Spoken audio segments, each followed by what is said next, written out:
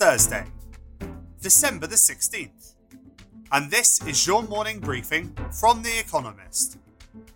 Coming up, the Fed quickens its taper and Omicron quickens its pace in Britain.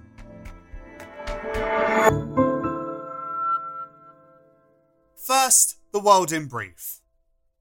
The Federal Reserve said it will accelerate its, quote, tapering, the reduction of monthly bond purchases, in order to wind down economic stimulus and contain runaway inflation. From January, the central bank will reduce its asset buying by $30 billion every month, double its current pace. That means it should stop increasing the size of its balance sheet by March. Most Fed policymakers said they were prepared to raise interest rates 3 times next year. As recorded COVID-19 cases in Britain hit an all-time daily high of 78,610 on Wednesday, Chris Whitty, England's chief medical officer, warned that the Omicron variant was, quote, moving at an absolutely phenomenal pace, and that a rise in hospitalisations was, quote, nailed on. The Prime Minister, Boris Johnson, is resisting calls for more stringent anti-COVID restrictions. Some 656,000 Britons received booster injections on Wednesday. 80% of vulnerable people are now triple jabbed. Meanwhile, Canada urged its citizens to avoid all non-essential international trips to stem the spread of Omicron. Quote, I say very clearly, now is not the time to travel, Jean-Yves Duclos, the health minister, said. Justin Trudeau, the Prime Minister, commiserated, quote, I understand, this sucks. Ontario, the most populous province, capped the capacity of ice hockey stadiums at 50%. Reddit, a 16-year-old social media platform with a new reputation for roiling stock markets, disclosed that it filed a proposal with America's SEC to take itself public. It is anyone's guess how the firm that sent, quote, meme stocks like GameStop and AMC to the moon will fare on the open market. Reuters has reported that Reddit hoped to be valued at a stonking $15 billion. Vladimir Putin, Russia's president, told Xi Jinping, his Chinese counterpart, that he will attend the opening of the Winter Olympics in Beijing in February. Leaders of several Western countries, including America, Australia, Britain and Canada, are boycotting the event over China's human rights abuses. Germany will expel 2 Russian diplomats over the murder in 2019 of a former Georgian soldier who had been living in Berlin. A German court sentenced Vadim Krasikov, a Russian agent, to life imprisonment for the assassination, which it said the Kremlin had ordered. A spokeswoman for Russia's foreign ministry promised retaliation over the expulsions. Emirates, a Dubai-based airline, took delivery of the final A380 Super Jumbo to be built by Airbus. The world's largest airliner had already been flying against the prevailing wind before the pandemic, as carriers plumbed for smaller, more efficient planes which can fly passengers on direct routes, bypassing huge connecting hubs. The squeeze that COVID-19 put on international travel accelerated the double-decker's demise. And fact of the day, 40%. The share of work done remotely in America, up from 5% before the pandemic.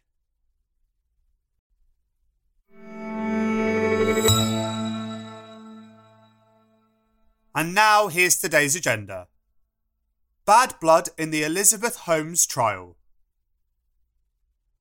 Closing arguments in the fraud trial of Elizabeth Holmes, the former chief executive of Theranos, begins on Thursday.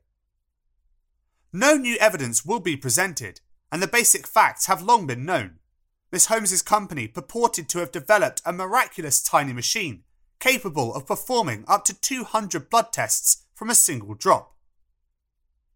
She received endorsements from apparently gullible big shots, including Joe Biden, Henry Kissinger, and Steve Jobs, but the claims proved hollow. Did that constitute fraud, or merely the Silicon Valley ethos of, quote, fake it till you make it? Prosecutors must prove intent, that she knowingly deceived investors. Miss Holmes claims to have suffered emotional and sexual abuse by Ramesh, quote, Sunny Balwani, her former partner and Theranos' president. He denies the allegations and will stand trial next year. If jurors think that she believed her own mistruths, or that the blame was someone else's, they could acquit her. Expect a verdict as soon as next week.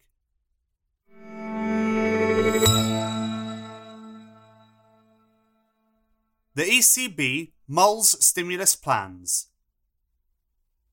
As the pandemic struck, the European Central Bank administered a huge stimulus to the euro area's economy, hoovering up nearly €2 trillion, $2.3 trillion of government bonds.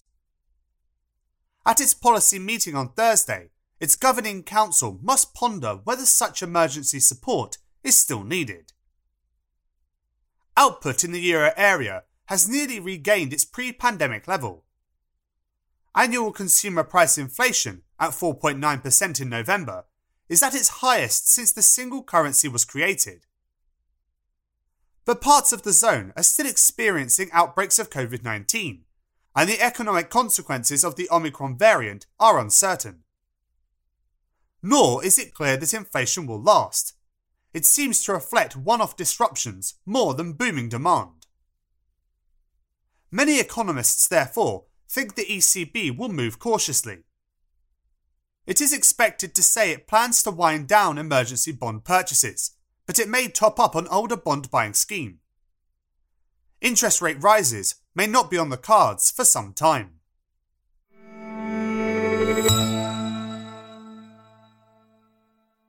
A friend for Jair Bolsonaro in the Supreme Court. André Mendonça takes his seat on Brazil's Supreme Court on Thursday. The pastor and former Attorney General was appointed by Jair Bolsonaro, the president, as a way of fulfilling his promise in July 2019 to have someone, quote, terrifically evangelical on the top bench. Mr. Mendonça is Mr. Bolsonaro's second nominee in a lineup of 11 justices. Gradually packing the court, which is investigating the president, may be a way for Mr. Bolsonaro to avoid scrutiny. The inquiries include an alleged attempt to interfere with the police force, which is investigating his children for corruption and spreading fake news. He is also accused of turning a blind eye to corruption in the procurement of COVID-19 vaccines. The president and his family all deny wrongdoing.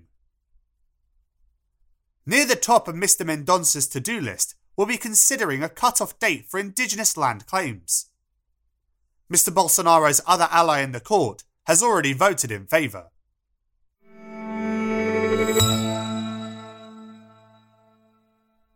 Strikes in Italy face an uphill battle. Italians hoping to finish off their Christmas shopping may face delays on Thursday because of a one-day strike called by two of the country's three main trade union federations, the Italian General Federation of Labour, CGIL, and the Italian Labour Union, UIL. Their beef is with the government's budget for 2022, the first to be drafted by Mario Draghi's broad coalition. The two federations say the budget does not do enough to foster job security or redistribute wealth. That view is contested by the third main labour association, the Italian Confederation of Workers' Trade Unions, which is shunning the walkout. The CGIL and the UIL together have around 7.5 million members, so they can cause bother. But health services will be unaffected and, by law, they must ensure public transport operates at peak times. With the strike limited by these factors, Mr. Draghi can keep his eyes focused on his next prize, the presidency, which becomes vacant in February.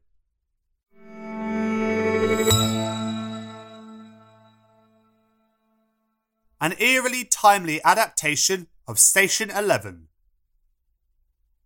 Emily St. John Mandel's dystopian tale was a hit after its publication in 2014, selling 1.5 million copies. Readers were gripped by the narrative, which switched between the year before a deadly swine flu kills 99% of humankind and year 20, when survivors have settled into disjointed communities.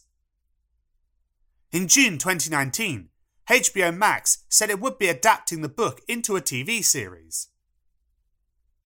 Then, of course, an actual pandemic took hold, and the material seemed eerily prescient. As reports of fatalities make the news, one character hits the supermarkets to stock up on, quote, anything that looked like it might last a while. Having endured the real thing, it would be reasonable to assume that viewers might not want to relive the scenario on screen. Yet Miss Mandel has reported increased sales of her book, and reviewers of Station 11, which is released on Thursday, have praised it as uplifting.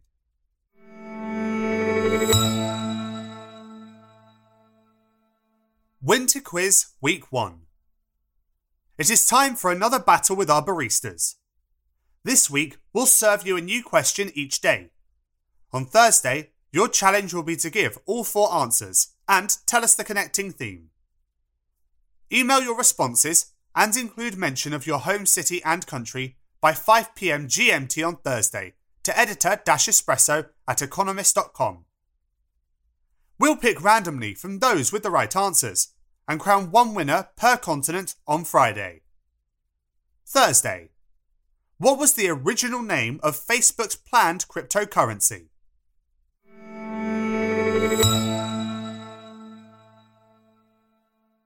Finally, here's the quote of the day from Jane Austen, who was born on this day in 1775. I do not want people to be very agreeable, as it saves me the trouble of liking them a great deal. That's it from the Economist morning briefing, available every weekday and on Saturdays. You can hear interviews and analysis from our journalists, including our current affairs podcast, The Intelligence, by searching for The Economist on your podcast app, or by asking your smart speaker to play the latest Economist podcast. And as a subscriber, you have access to each week's full edition in audio. Just download the Economist app on your mobile device to start listening.